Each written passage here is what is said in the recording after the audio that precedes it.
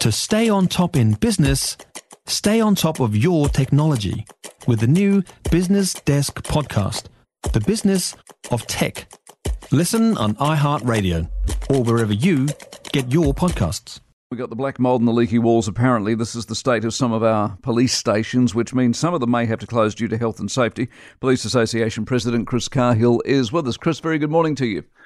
Good morning, Mike. Tremendous amount of cynicism on the email this morning in the text. Cop shots all gone mouldy with a change of government. Weird, eh? So you're telling me this has been going on for a while, and if it has, why didn't you raise it with the previous government, or are you going to tell me you did?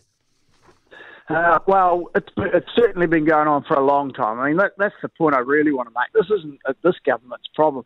This is an infrastructure problem that should be planned over the next 40, 50 years and not 3-year election cycles. Look, police certainly have briefed other ministers on it.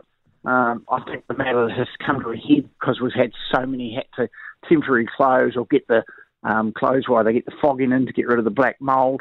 But it's certainly it's not a problem that's just blown up. I mean, most of our stations around the country were built in the 60s.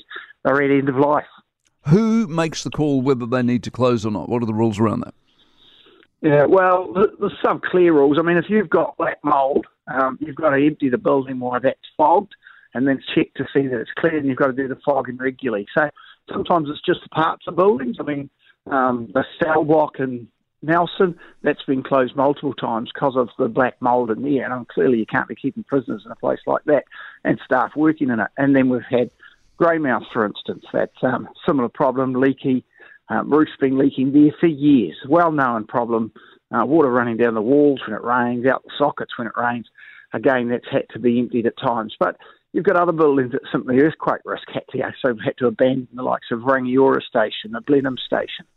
And then you've got others that are just simply no longer fit for purpose yet. They were built for 30 offices, there's 140 in them, and they're just so overcrowded it's not funny. See, you raised a couple of issues there. The earthquake thing, you could well argue that we've become a bit finicky about some of these buildings, and they've got to be at a strength that isn't actually, in reality, all that necessary, versus the water coming down the walls. I find it hard to believe that you got water coming, you got a leak in the roof, in other words. I mean, is it that hard to fix a leak in the roof?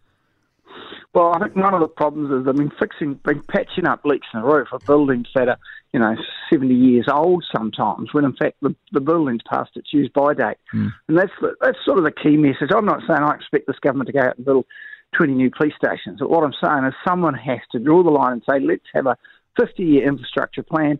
That means building new stations every couple of years and funding it so that we're not talking about this with our successors in years to come.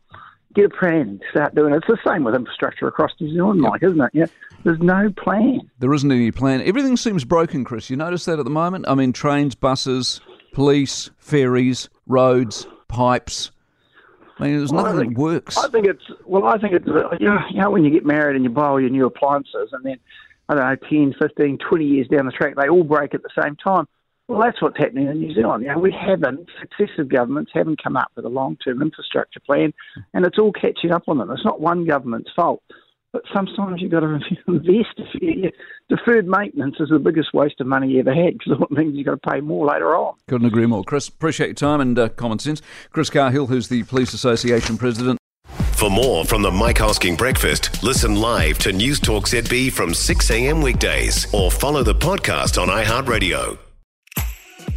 If you enjoyed this podcast, you will love our New Zealand Herald podcast, The Little Things, hosted by me, Francesca Rudkin, and my good friend Louise Airy. We focus on all the little things that you can do to make a positive impact on your life and to cut through the confusion from the health and wellness industry. Join us every Saturday to hear from the experts for all the tips and advice you need. Just search The Little Things on iHeartRadio or wherever you get your podcasts.